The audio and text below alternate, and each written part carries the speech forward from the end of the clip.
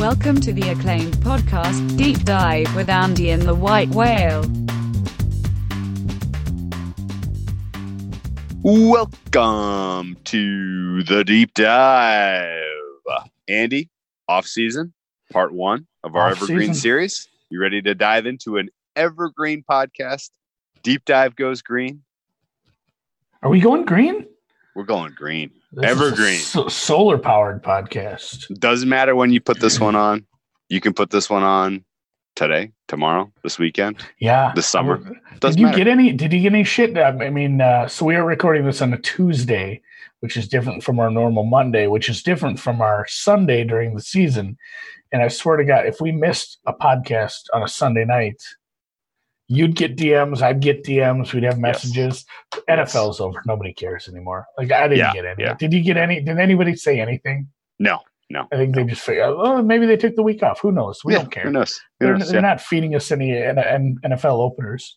Yeah, exactly. No. If it was even more than just if we didn't have it up when we were expected to have it up, if it was off by like half an hour, like our normal recording time, we're like, when is it upload? When is it going to be uploaded? I'm like, Jesus Christ. Where's the podcast?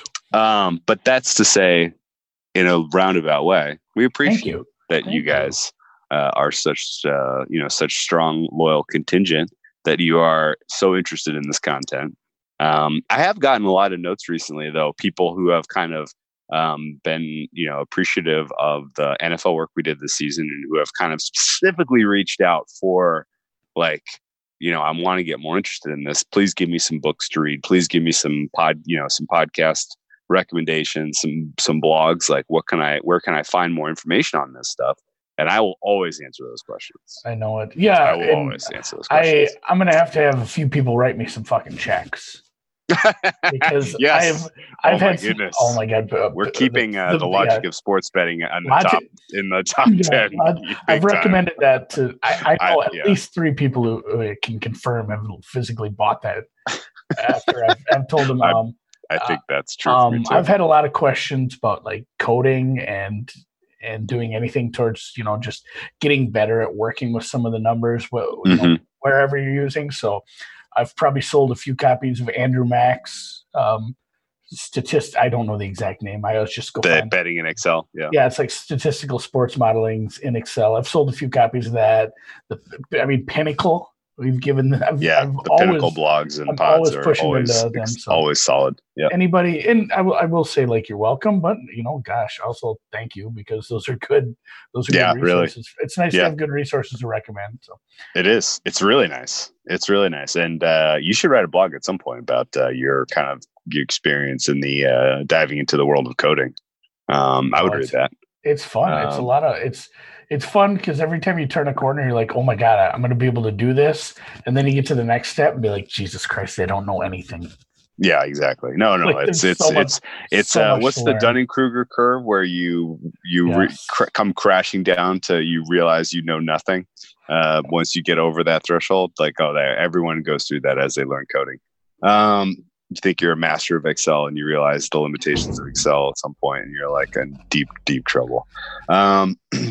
So, yeah, and in fact, speaking of our blogging careers, we have some good stuff. We have some cool content up there. If you want to know about betting with Bitcoin, I have a cool article on that. Philosophy of tennis modeling is up on our deepdive.media.co, our repository for all things blog. And you can read some good tennis tips while you're there. With that, let's dive into this evergreen pod today. Are you ready? Ready to get full on nerd-tastic today? Yes.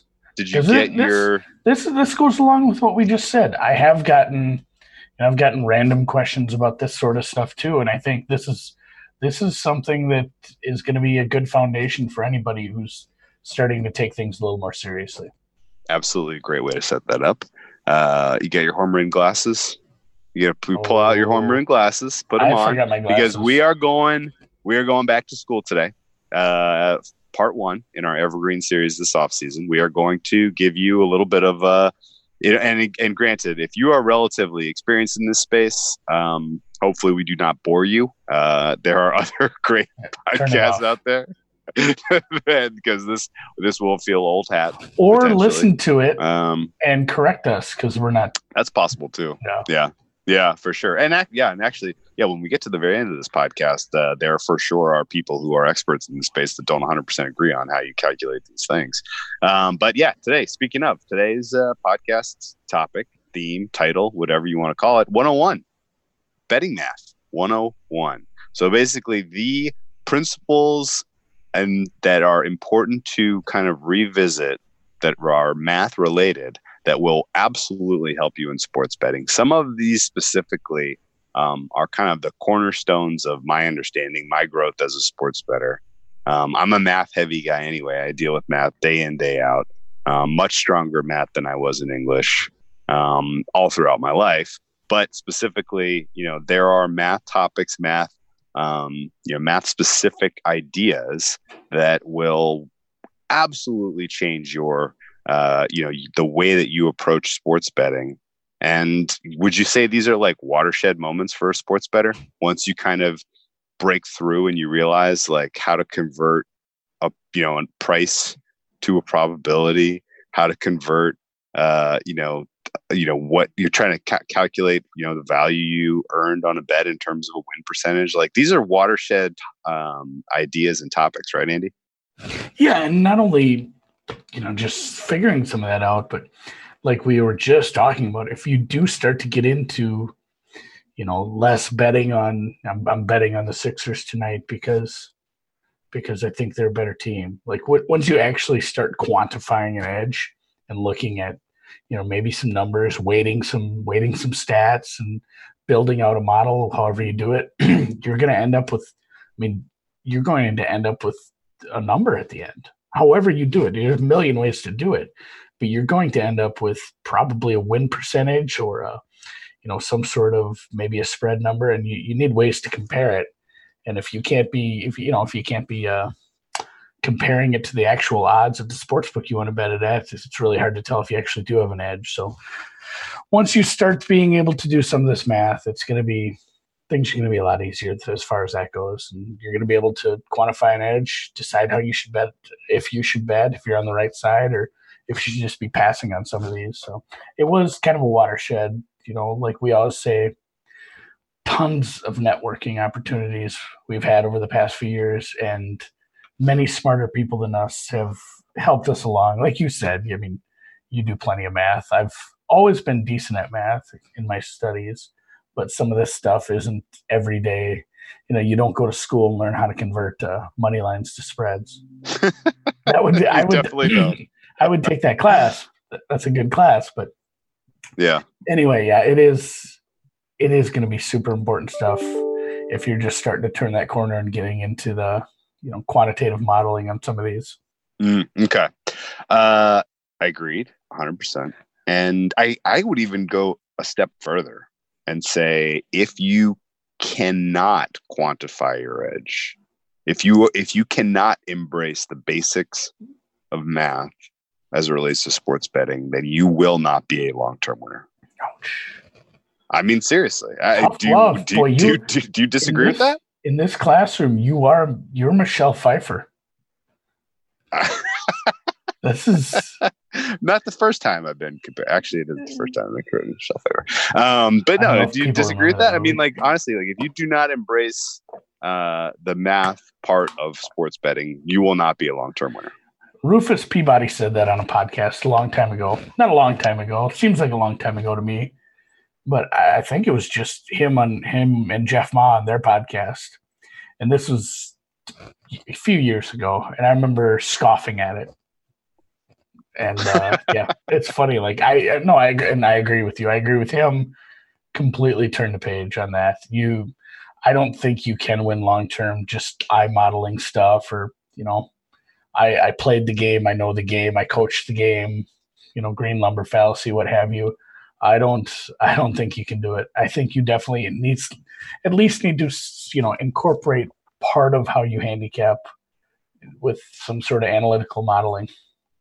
Yeah. And I mean, it doesn't have to be, heavy duty lift. I'm not saying that if you're not using a model, if you're not using an analytical model, if you're not able to scrape data, you can't win in sports betting. I'm simply saying if you cannot embrace the basic principles as it relates to math around this stuff, the stuff we're going to cover today, the 101, then forget about it. And so I guess let's start with, the very basics. This is very basics. Just like you can't do anything else without this. You need this. Yeah. Every American. Okay. This is coming from the experience of a person who grew up betting spreads on the NFL as related to getting started betting sports. I was entirely indoctrinated into, spread betting. I get this. This team has to win by that many points. No problem. Like, they're going to win because they're better, right? Their 3 points is not enough. 3 points is too many, right? Like that, those kind of decision makings, I think are how the predominant kind of, initial experience you get involved in this, this space.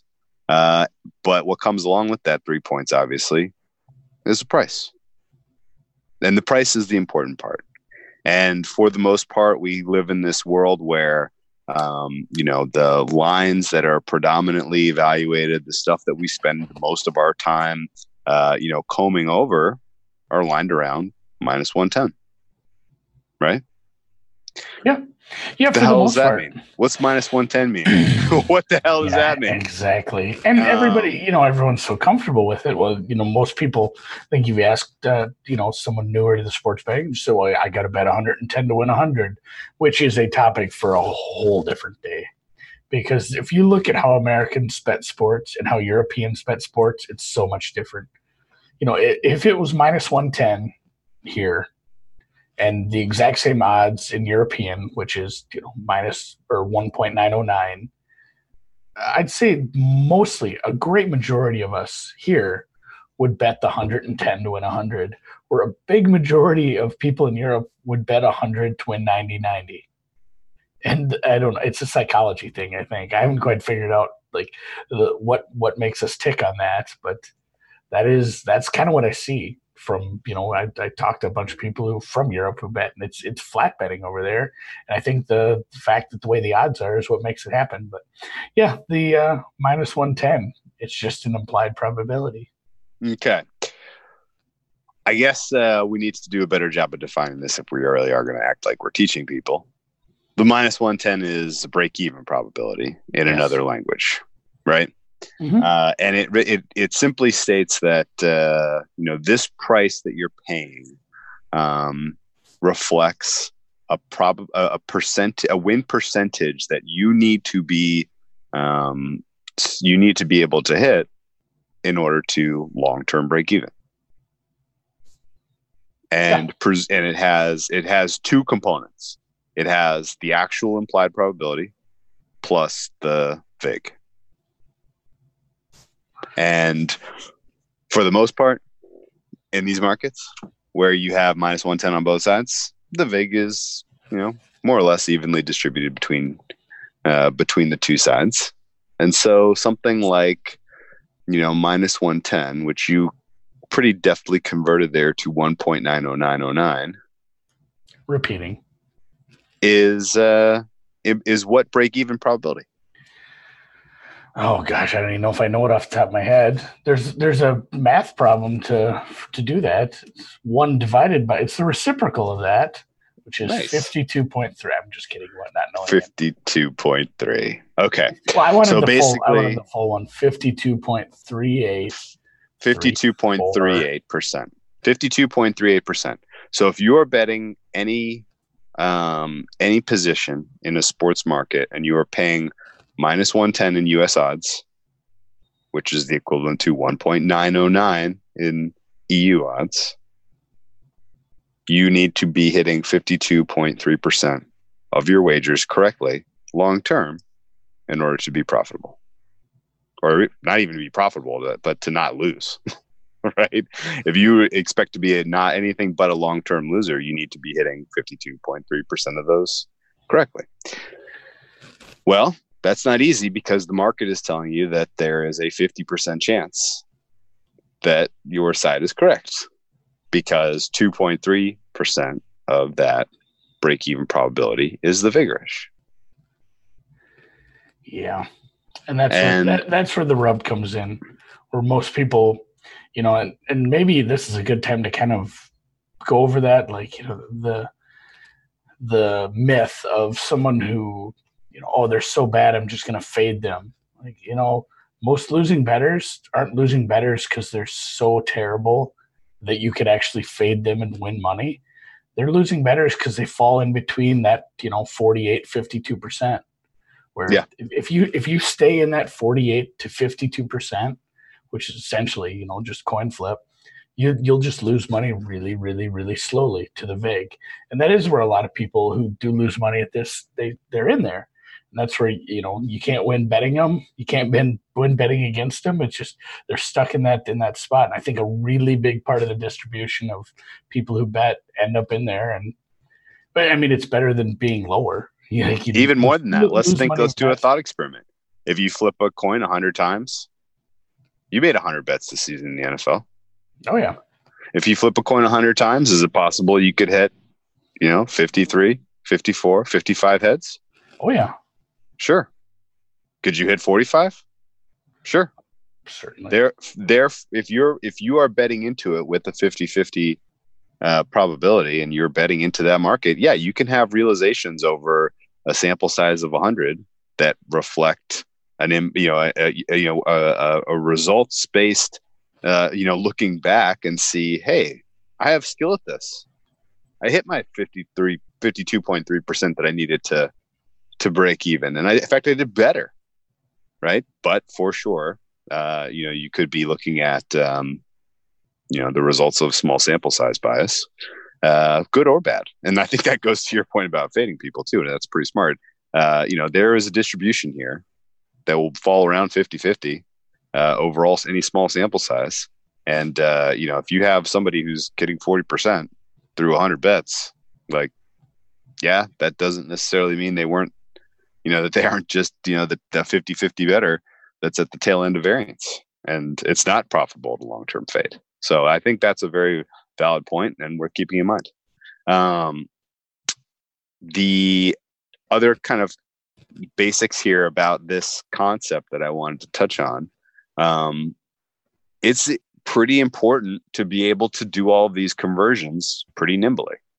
You do not want to get bogged down in this stuff, or you do not want to be like, I get it. I've thought about this. Let's move on. I think it's pretty important to be able to make some of these conversions in your head. Some of these conversions, obviously you can code them into an Excel sheet. Some of these conversions, obviously you can code them into whatever software platform you're using for this stuff to build a model, to evaluate odds, whatever. But converting US odds to EU odds is hugely important.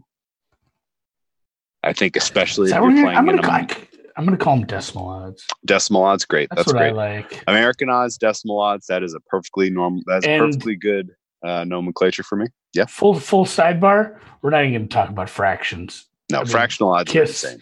Kiss Insanity. My ass, England. Insanity. Like, what are you thinking? And it's funny because the people that bet into those, they're perfectly comfortable with them because they've been using them forever. But boy, my mind has almost completely converted over to decimal odds. I don't even know what it would take. It would take a decade for me to move over to fractions. I think not possible. No, it's not possible. Not possible. Horse racing, maybe you have to get there if you were into horse racing, I guess. I don't know. But I will never be able to get fractions into my brain. I'm too old. Old dog do tricks at this point. The converting US to decimal though is hugely important. And for half of the odds out there, it's freaking easy. You can do it in your head, people, for half of them. And that half is anything with plus. Okay, so let's say we're betting money lines in baseball and we're evaluating underdogs. And we want to know, what is the break-even probability of a team that's plus 136? Is that hard? No. Let's convert plus 136 to decimal. How do I do it? If they're plus money, it is just the best. Because all you have to do, and I mean, technically, you do, divide by 100 and then add a 1. Add a So one. 130, and in my mind, I'm always skipping steps, but you stick a decimal after the ones place. So 136 divided by 100 is 1.36, and you add 1. It gives you 2.36. So, 136 is 2.36, plus 150 is 2.5, plus 300 is just plus, or 4. What about 50 to 1? What about 100 to 1? 50 to 1 is just 50 to 1 is 51. 100 to 1 is 101. It's why if you do switch, and if anybody has any offshores, if you switch to decimal odds, it does start looking funny when you do look at like outright prices for places, because a lot of books do center around round numbers when they get into some of these long shots. So you'll see a bunch of tennis players or golfers at like 101, a bunch of 151, 201. It's all like darts. Sure. But everything. It's like darts, 501. Yep. So it is super easy with the plus side. The minus side is a little trickier. And while a lot of the, let's say common ones that are near break even, a lot of people just have those memorized because they use them so much. Minus 110 is minus or 1.909. Minus 120 is 1.833333. Well, before we get to the converting the minuses, let's stay on the pluses for a second. It's not the same. It's a whole different basket. So you let the genie out of the bottle earlier. We got the break-even probability when we were talking about minus 110 by taking the reciprocal of our decimal. Yes. So what's our plus 136? 2.36? Yes. What's the reciprocal of that? 1 over 2.36. Easy as can be to do it on your calculator on your phone. Do not need heavy duty computational software to get this answer. No. 42.37. So 42.37. So, and that's why we said this before we recorded. We don't want to turn this into a lecture saying, "Hey, you need to start using decimal odds now." But basically, everything that you're going to want to do, it's a step, like it's an in between step that you'll have to do first. You can't take minus 110 and say, "Give me the break even odds." You have to take minus 110, convert it to decimal odds, and then you can get the break even odds on it. It's always an in-between step. That's why a lot of what I do, especially when I'm working in spreadsheets, is working in decimal odds to begin with, because it's one less step. So if I have this baseball underdog and the market is saying that the break-even probability is 42.36%. 37%.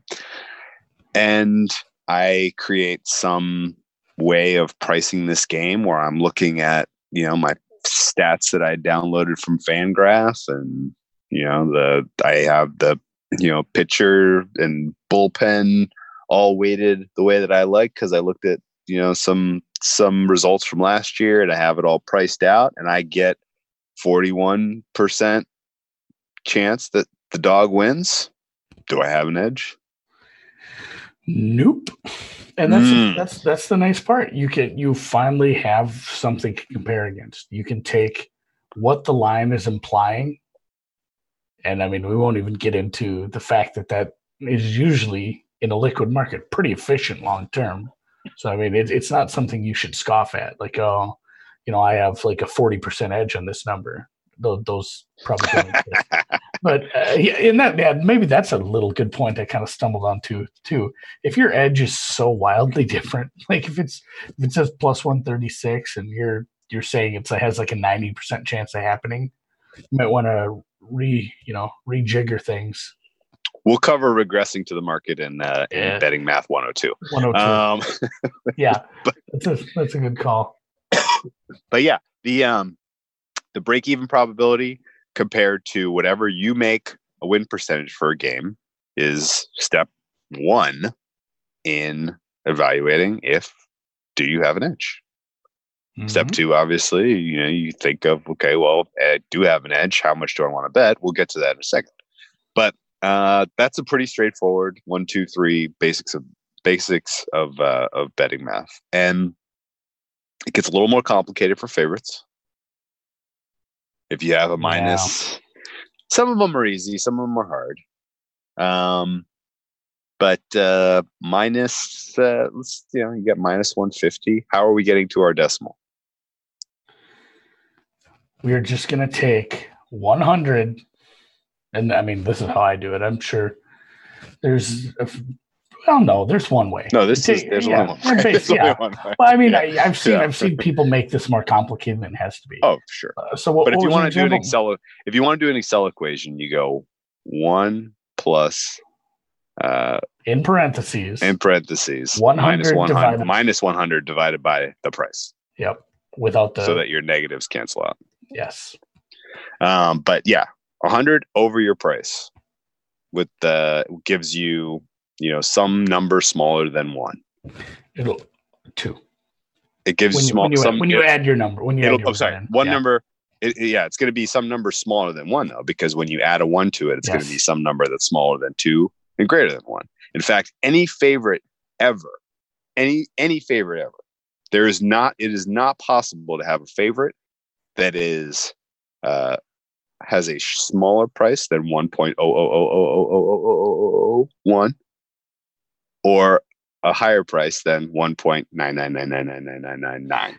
That's a good call. Yeah, they all are in between, and that's what goofs with people, because it's maybe harder to look at numbers and decide like what a big difference it is, especially when you are used to American odds. The difference between minus 200, like minus 200 is 1.5 in decimal odds. Yes. And then you get to minus 1,000 is 1.1. Yeah. Or 1.09. Yeah.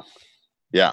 So the same concepts apply. You convert this to decimal.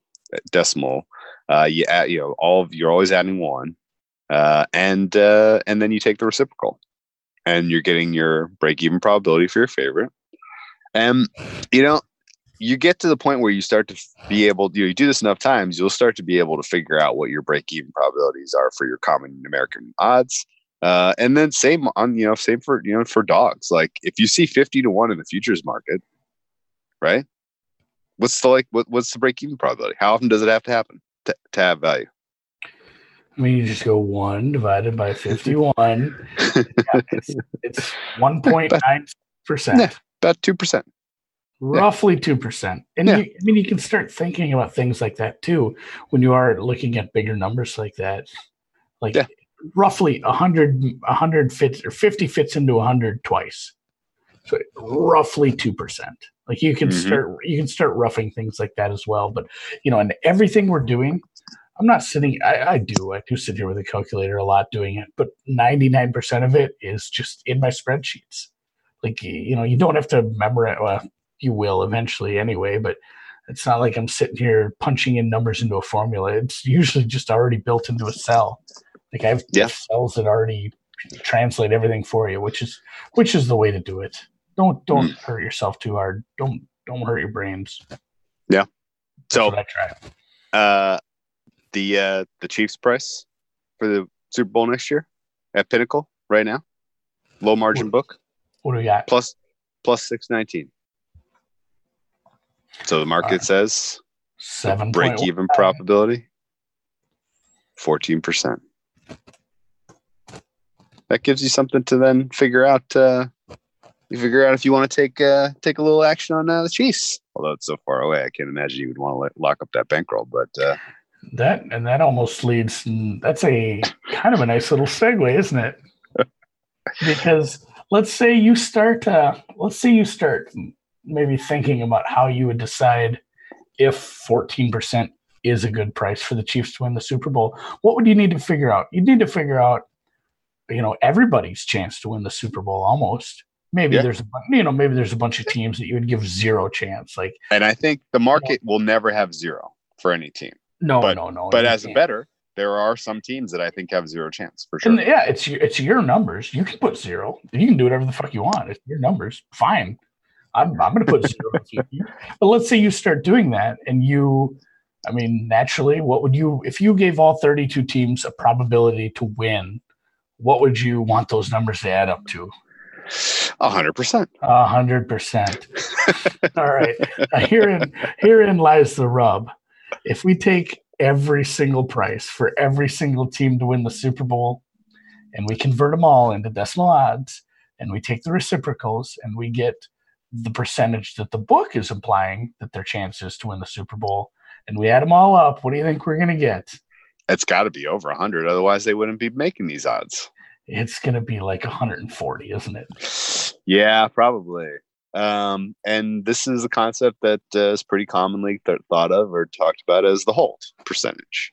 And in a standard, standard two-way market that's minus 110 on either side, you pretty well know what the hold percentage is. Yep. 52.3% break-even probability on either side. Add them together, you get about 104 point. What's the decimal? 104 point what percent? 77. So the book has the margin that they are holding is 4.77% on a two-way market, line minus 110. Then you add up all of the futures, and sure enough, because they have to actually put a break-even probability on some of these long shots, you're getting up to like 140. Yeah. Technically, and almost certainly, this is not a hard and fast rule, but I've noticed that it's pretty common. The more options there are, the higher the hold percentage. A four-way market for a division odds is going to have less than 40% hold. A 32-way option for Super Bowl odds, it's going to have, 20 to 40%, depending on the book. Yeah. A 500-way option for MVP, that could have 80%. I've seen some hold percentages in some of these exotic futures markets where there are, more than a handful of possibilities. You add them up, it starts to get big. Your exact Super Bowl matchup, I dare you to calculate the hold percentage in your exact Super Bowl matchup market. That one will spin your head.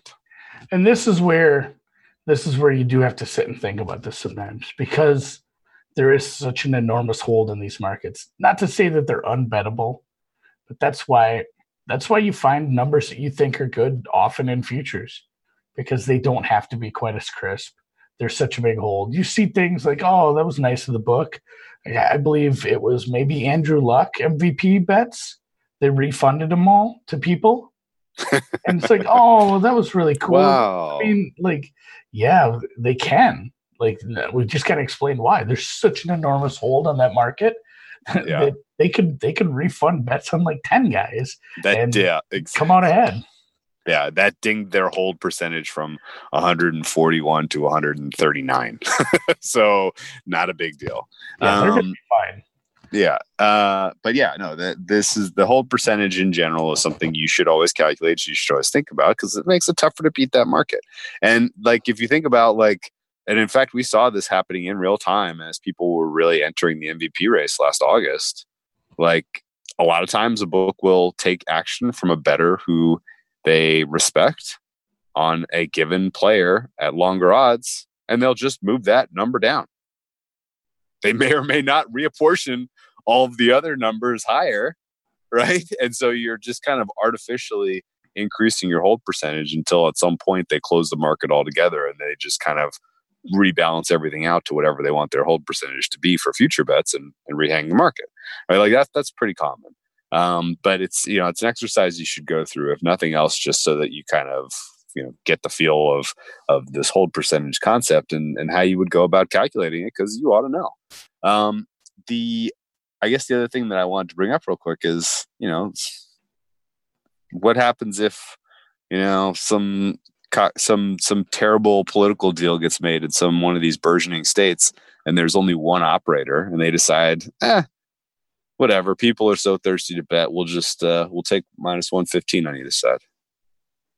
Yeah, that would be bad. It's kind of happening. I mean, you think about it, we talked about it right away, 52.38. It's let's say industry standard, because we're going to talk right now about worse odds. as far as, if you do get into the minus 115s, which is 1.87 for those at home. But, you talk about that, you have it the other way too. Like I was going to go there next. There are books that have better odds. So you say you have to break even. You have to win. If every bet you ever made was minus 110, which when you're betting spread bets in the NFL or something like that, a lot of them are going to be, you have to win 52.38. And people might look at that and be like, oh, it's just minus 15. It's just $5 extra in my bet. But it takes it from 52.38 to 53.4, almost a full percentage higher that you have to beat now. I mean, this stuff is going to matter over the course of a season of a betting career. Like if you're perfectly fine betting into minus 15s, minus 20s, shit's going to be a lot harder. Like you should be looking to go the other way. Yeah, if you made 100 bets in the NFL season and you made like 5 or 10 units, and you go and just universally up your vig from minus 110 to minus 115, poof, it's gone. It gone. And the other side of this absolutely holds true, which is there are markets out there that will take a lower vig, that will take a smaller cut, that will operate with a thinner margin. Yeah, it's almost the same. It's almost a full. If you go from minus 110 and you can bet into minus 105s, there are some operators that use that for certain sports. You're at 51.2. I mean, you take a full 100-game sample set, you have to win a full game less to break even. Or every, one more game is full profit. Let's say you had a winning record. One extra game is completely profit rather than just covering the vig of a bunch of other bets. Mm-hmm. It's monumental over if you do turn out to be like a volume better where you're making thousands of bets. I should figure out my average odds. But like I mashed all my spreadsheets together, and over the past couple of years, anything I've tracked, I've laid down 924 full unit bets. Yeah. That's a huge difference going from minus 105 to minus 110. So huge. The hold percentage, like I said, just knowing these numbers, it's not something you have to figure in your head. Like you don't need to know, well, I got to win 51.2% of my bets at minus 105. I think the main takeaway is here just to know the math, to know you're getting jobbed if you are betting into 15s and 20s, and then to also know that markets that have, even soccer and hockey bettors, guys. Like I would love to go break down some of these three-way markets. I really doubt you're going to be.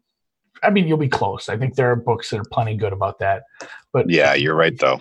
If you get into some of these maybe less reputable books or more public-facing books, when you're betting into a three-way market where you have win, loss, tie, like hockey or soccer, you're going to see a bigger hold just because, like you said, with MVP, Super Bowl, anything like that, it's just there's more choices in the market.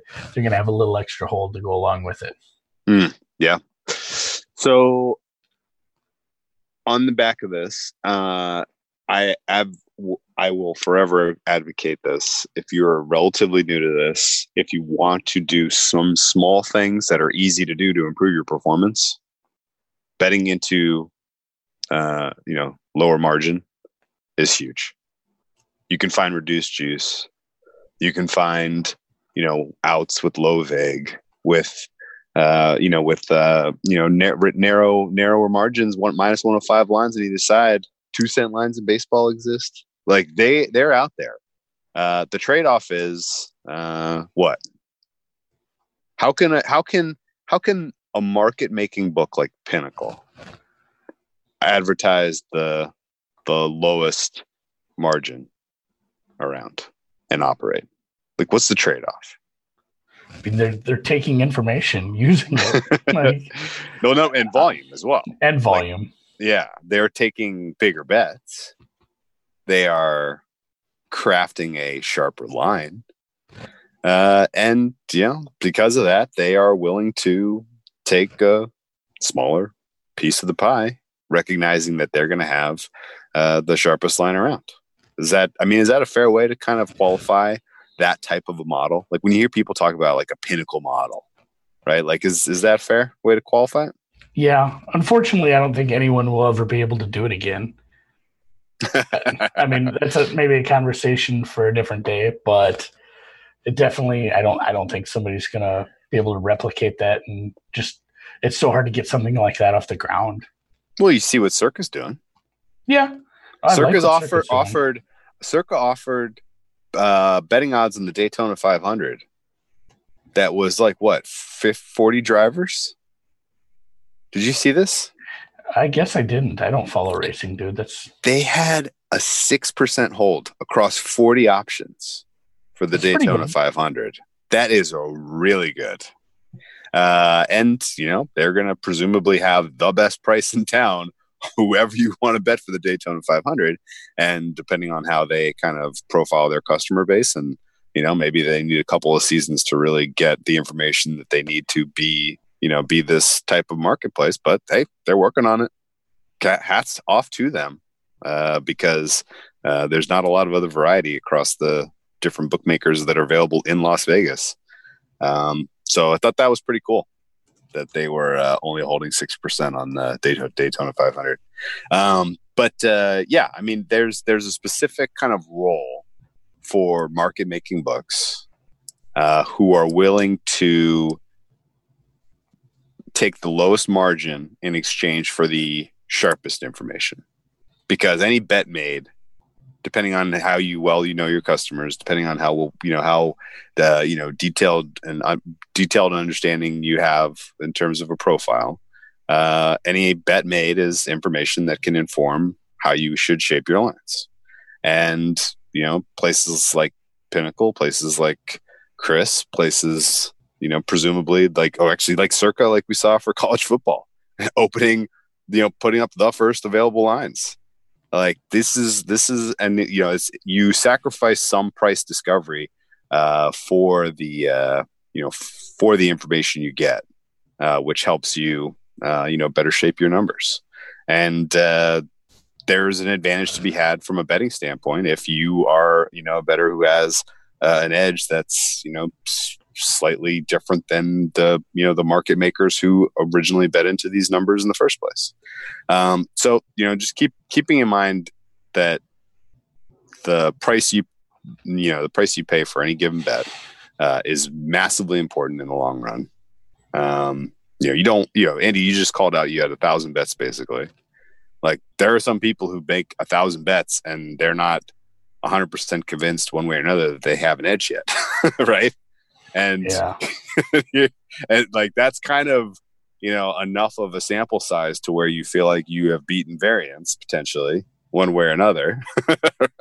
and we're saying that yes, once you get there, now you've made enough bets that the price that the margin you bet into matters an enormous amount. So this is kind of pretty important basic 101 stuff that you need to think about as you really start to get into this. With that said, calculate hold percentages, calculate margins, find the best prices. All of this stuff is important. Did you have any other thoughts on price before we get into a little bit trickier topic? No, I think just, while it's good to know the math behind hold percentage, like just, it's not something that's going to come up a ton. Just know what you're getting into. Understand the math behind it. I think that's the important part. I guess there is one other thought that you just made me think of then, especially applied to football. Buying and selling points. We did a whole podcast on this. Yeah, I think. Like, how do you know if what's being asked of you to buy or sell a given point? How do you know if that's a fair price? Well, you absolutely have to go through this exact process. Yes. You have to look at break-even percentages for each difference. Yes. Yeah. Yeah. What is the difference between this price and this price in terms of break-even probability? 52.3% versus 54%.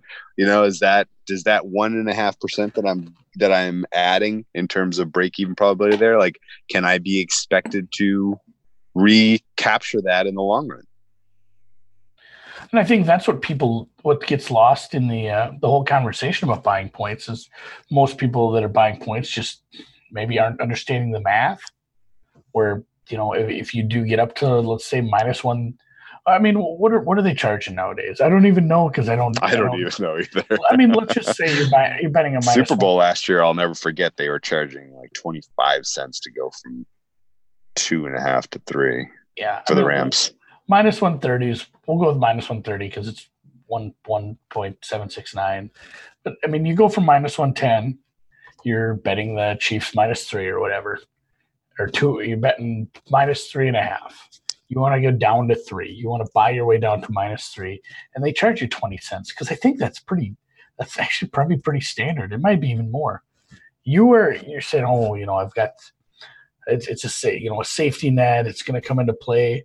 Chiefs win by 18, or Chiefs lose outright, or it didn't even come into play. That's your most common. I mean, that's what's going to happen most of the time. It's either not going to come into play, or it's not going to matter, and you're going to lose extra juice. So at that point, every time you buy that point, anytime, you don't have to break even at 52.38. You have to break even at 56.5%. That 4% difference, that's massive. And that's why buying points just is never going to work out because the price is too much.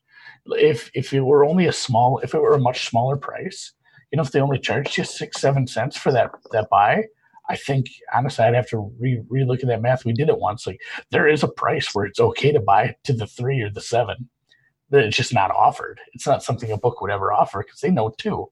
They know exactly what they're doing. So when you do pay 20 cents for buying, just know that's you're raising your break-even percentage by 4%. And over a long term, it's not going to come into play often enough for you to worry about that sort of thing. Yeah, that's right. But you can look at a specific subset of data, and you can make that evaluation for yourself. Yeah, there's an accepted. You can if once you get your hands on a database of odds and results, have at it. Look at your little subset of games that fit this criteria. Look at how often you have a push on 3, and convert that to what that price should be in terms of cents, and you'll know. And that's all doable if you kind of get the basics down. So you can do it. Little trickier pivot, same kind of philosophy, same kind of topic. Taking out the VIG. Oof. Is that 101 or are we going to 102 for that? It's 101, I think, a little bit. I just want to talk. Maybe we don't have to talk about exactly how to do it, but just a couple of concepts around it. Well, it goes completely back. The core concept here is that if you have 2 independent events, a team wins or a team loses, let's assume it's a sport with no ties. Those are 2 independent events, and the probability of each should equal 100. 100%. There is no third option. It must equal 100. So if you want to use the book's percentages, it's not going to happen. It's just like we said, that's going to add up to 140 when we're in the MVP market. Whereas those MVPs, let's say field was one of the options. One of those things, one of those 50 options has to happen. So it should, in reality, in math reality, add up to 100. It will not. So you will need to do some conversions to actually figure out the VIG-free calculation of the true percentage of implied probabilities for the books. And I mean, really, I don't know if we even need to get into the formula. It's something we can post because it's actually pretty easy. But basically, you take the 2 percentages, you add them up, you get to that 104, 105%, wherever you're at on pretty standard VIG, and then you just divide those out by that. And you do that for both sides. You have to do it, let's just say Chiefs Vikings. You have to do it for the Chiefs money line, the Vikings money line. You divide them out by that 104%, and it'll drop you down to 2 numbers, which will add up to 100. And that is the true removed VIG implied probability that you're getting. Yeah, and that's a it's not what you're betting into because you are paying the VIG. But if you want to do some comparisons on what your probabilities were and what you bet, and then what the number closed at, the VIG free estimation is probably what you should be looking at. Yeah, for sure. And, as I don't disagree obviously with your breakdown there. And for sure, if it's a 50-50 type of a game, then yeah, the VIG is probably fairly balanced between the two sides. There are some exceptions. For sure, there is some long shot bias, wherein because of the popularity of people kind of going for the big score, going for the lotto ticket hit, they will put more VIG in proportionality wise. They will put more in on the long shots than they will on the favorites, or at least on the tail of the market, as opposed to the top of the market. If you're talking about futures, it's like, and this is another thing. Boy, this might get blogged about. It's annoying when you do see stuff like this. Like, Mitch Trubisky is the leader with the most MVP tickets. And his odds are 20-1. I mean, people bet that at 200-1, and it's the same thing. Those people did not believe Mitch Trubisky has, what does 20-1 imply? Pretty much, 5% chance of MVP. Yeah, yeah, that's tough. That's a tough sell. That's a tough sell. It is a tough sell, but I think you could make a case that Mitch Trubisky had more than a 0.5% chance. Yeah, for sure. He's a starting quarterback in the NFL. He is a starting quarterback for a team that went to the playoffs, won a bunch of games. The defense showed out. And, if he did improve on a good team that won the division, went to the playoffs, holding a ticket with an implied probability of 0.5% is pretty good. So, yeah, that's what you'll see in markets like that where, those numbers are maybe a little bit off. But, again, the book's fine. They'll be fine. Don't worry about them. They've got their whole percentage to hang out on. Yeah. So there is, just kind of be aware there is some long shot bias when you're trying to remove the VIG. And just kind of to put a final period on this concept, just think of any price you see reflects a break-even probability. That break-even probability has two components: the true implied win probability and the VIG. And you can use all of those tools to your advantage to better understand the market and to specifically evaluate your edge. Yeah, I get it. I like it. You've sold me. So what's an edge?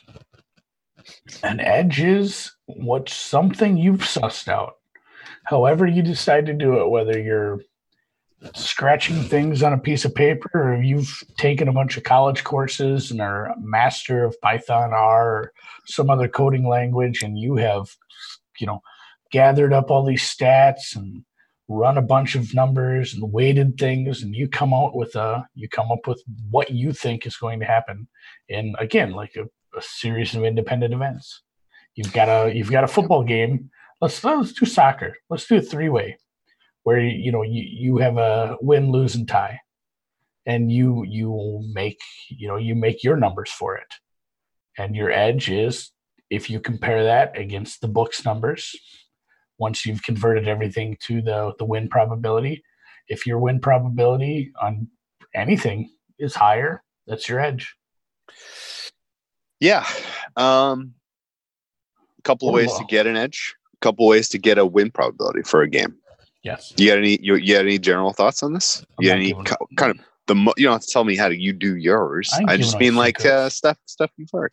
I think I might go 0-2 tonight anyway. So maybe I should. Oh no, your dog that was winning is losing. Well, that's what they do. They're underdogs. They're trying. They're trying damn hard. They're going to be fine. Fordham, on the other hand, is not looking great. Davidson's hitting their threes tonight, but it depends what you're betting. Yeah. There's different. Like we talk about NFL a lot. NFL is for the most part spread betting or totals. You can get into totals too, and that's a lot of fun. But there's different sports where you do a lot of money line betting. Baseball, hockey are good examples. Where often you are betting the money line on a team to win the game. or in hockey, win the game in regulation, what have you. And that's where maybe that's even an easier example to explain it, because money lines are so much easier with comparing. For sure. Comparing the prices. That is a lot easier. For sure.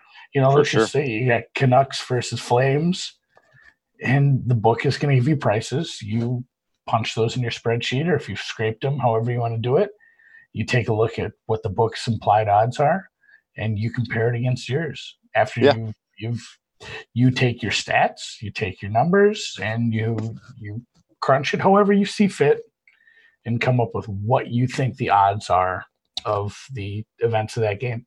Whether it's the odds of 6 or more goals being scored, the odds of, I don't know if we want to get into push probabilities.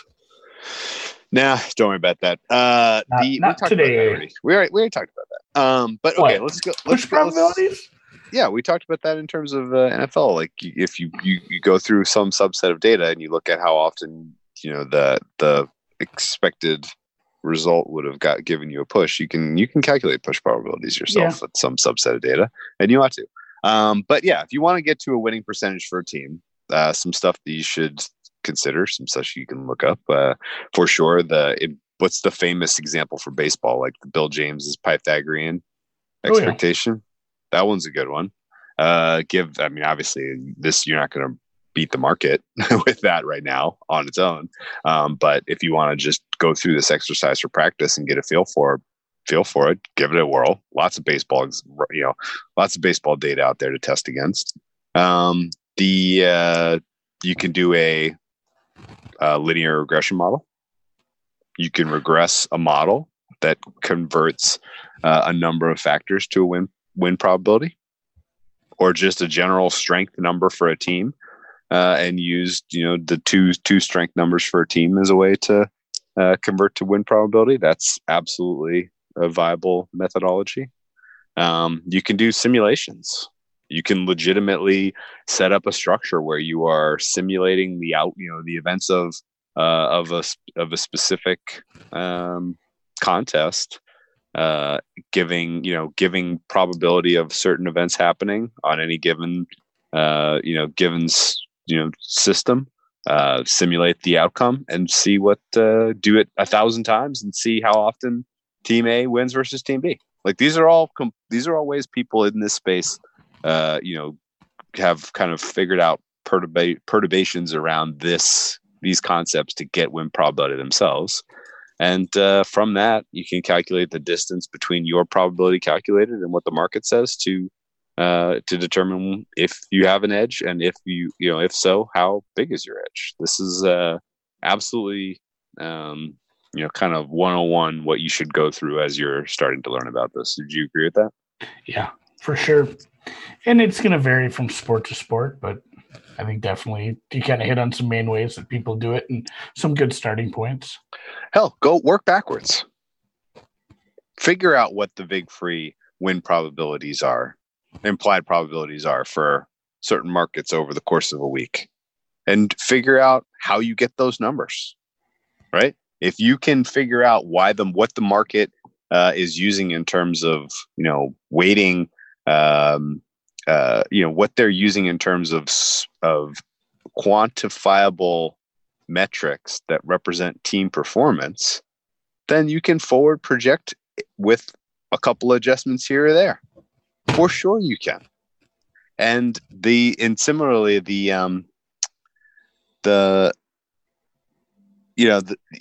guess we talked about this when we did our hoops modeling podcast last year.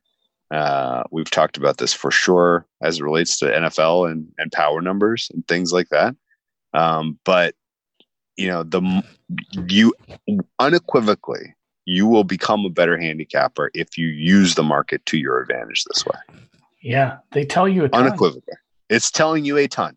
You look at a market price, you look at a closing price at a market making book like Pinnacle or the like, you are looking at a correctly weighted average of all of the opinions that matter on that particular contest. Yeah, look at closing lines from the game before, the week before, or whatever. You're gonna learn a lot more about the market than anything stats can tell you. Yeah. Figure out, build a model that gets you to those prices from last week, and then look at it across the entire sport, make your adjustments as you see appropriate, and project them forward for a week. See how well you do. See if you can, see if you're ahead or behind the market in terms of making dynamic changes to given teams, good or bad. That absolutely all of this is worthwhile. Worthwhile ways to improve your handicapping this off season, or just if you're going to get into betting other sports besides football.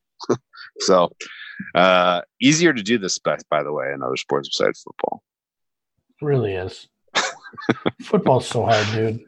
You know how much time I spend on football? I still have to bet openers on Sundays to get good numbers, just to grind like 10 units a year. Yes. And I'm happy with it. Yeah.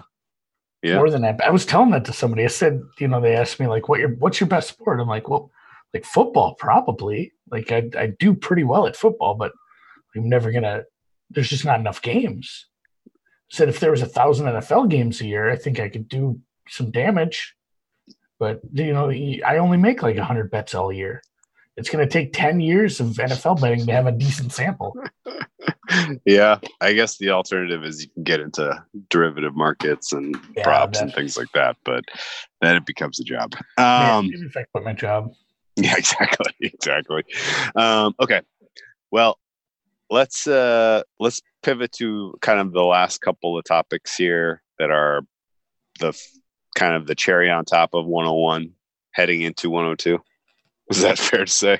Yeah, let's give an overview of these and maybe get deeper into them on another podcast. Okay. Have you ever applied Kelly criterion? I have. It was an absolute disaster. So the Kelly criterion is just a way to stake. It's a calculation to figure out how much you should wager on a bet, and it's based on your edge. Predicated on the edge being correct. And that's why it was a disaster. I am in no way, shape, or form trying to disparage the Kelly criterion. It is. I believe in the math. I've read numerous articles that have convinced me so. But yeah, if you don't have an edge, a staking plan might make things worse, because you might be so far off on some things. And to be fair, this was the first model I ever built. It was for the EPL. It was years ago. It was a spreadsheet that took numerous minutes to open because I had hundreds of thousands of lines. That was the only way I could figure out how to simulate games. I was simulating a game 100,000 times. It was the bulky spreadsheet. It was cool. Everyone who has got the chops for this, who gets into the math of this, gets to the point where they try to figure out how to simulate something in Excel, and I don't think it can be done correctly or efficiently at all.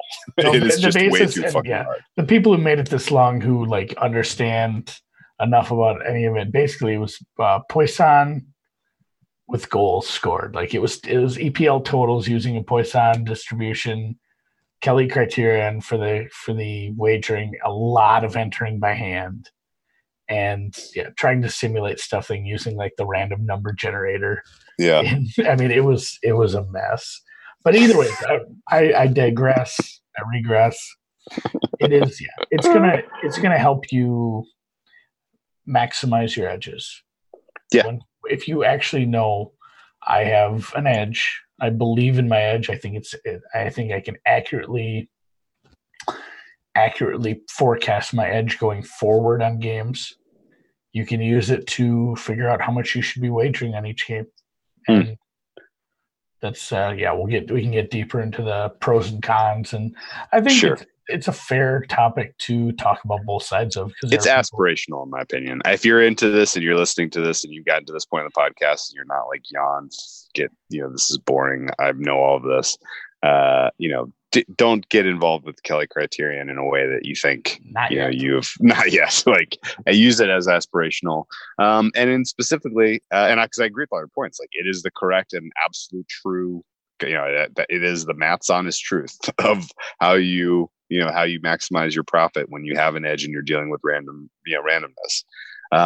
But the But for sure, with if you flip the coin correctly 60% of the time and over 100 bets, like, don't go Kelly Bet next year in the NFL. Just don't. So yeah, and that actually, I think that makes for a good segue. We might have. I'm just saying, we might have to have our friend Matt back on too. Oh yeah, I would like to dive into the theory of everything.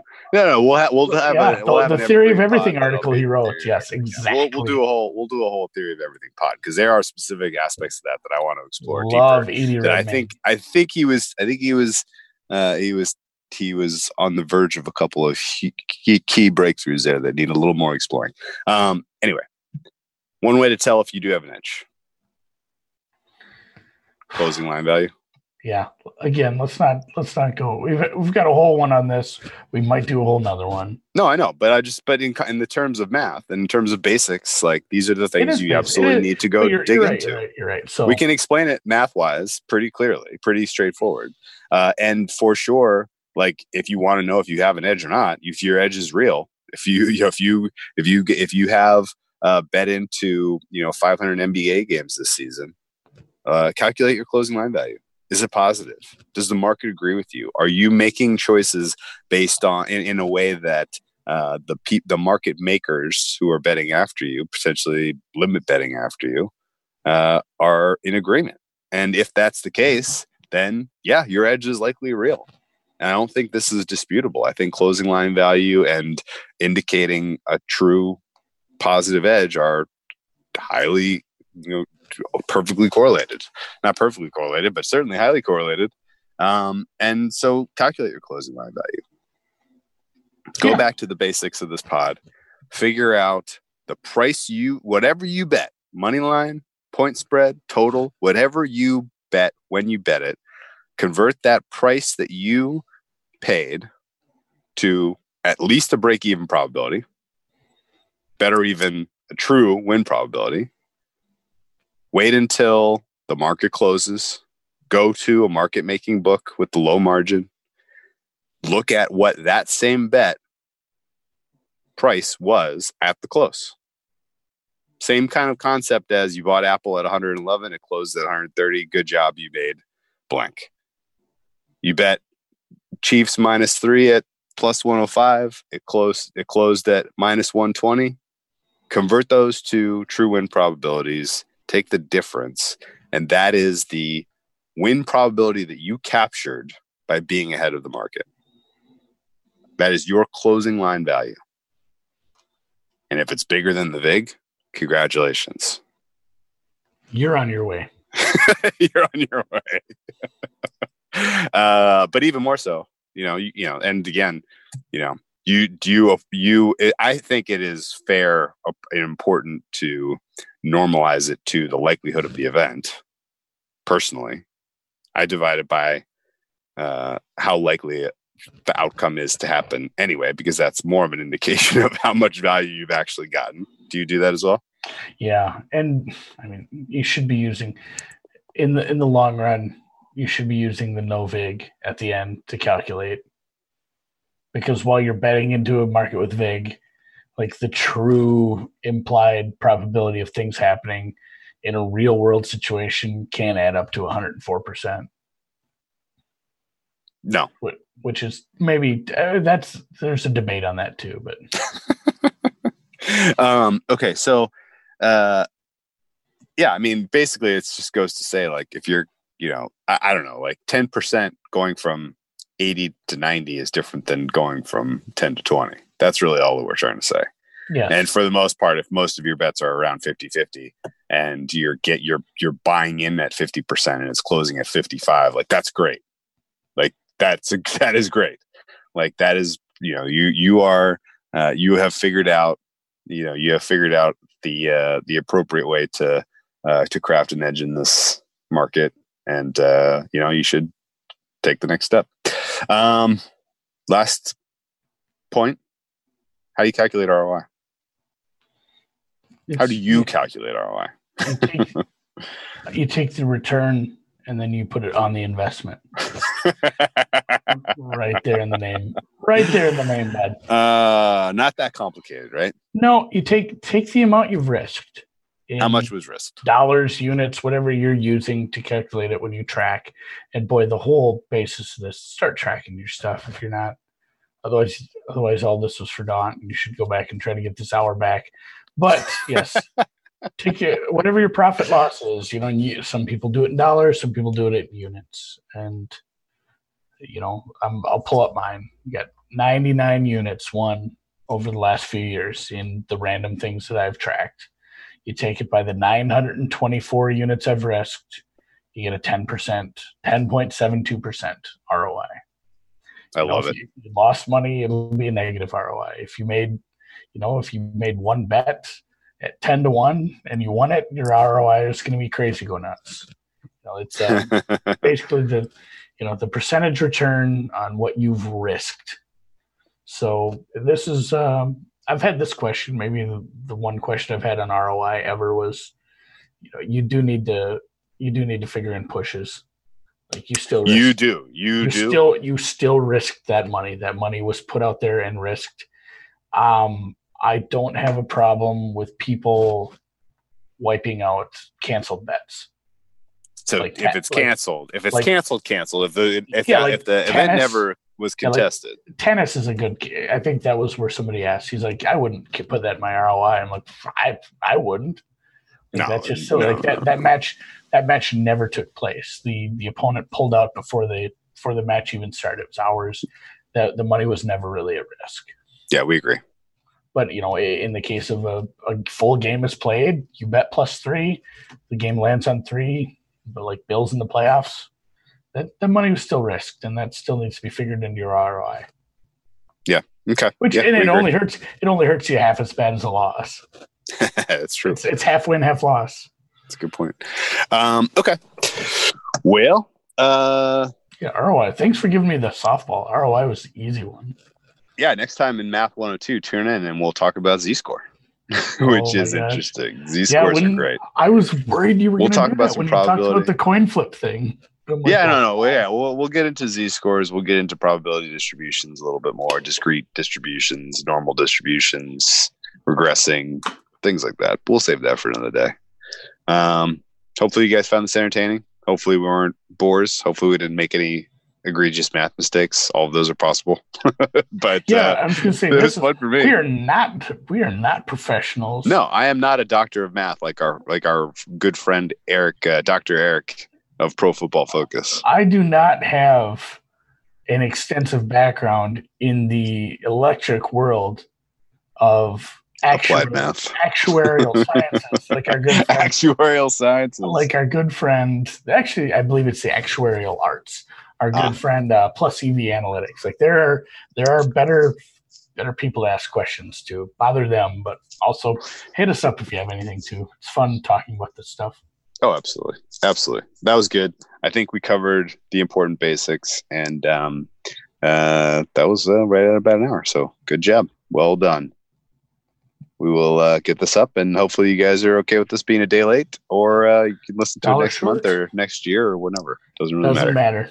Doesn't matter. It's the beauty of the Evergreen podcast series. All right, Andy. Talk to you tomorrow. We're gonna do an interview with a retired bookmaker? Question mark. At his age. At his age. No, that's gonna be fun. I can't wait for tomorrow's pod. All right. Talk to you then.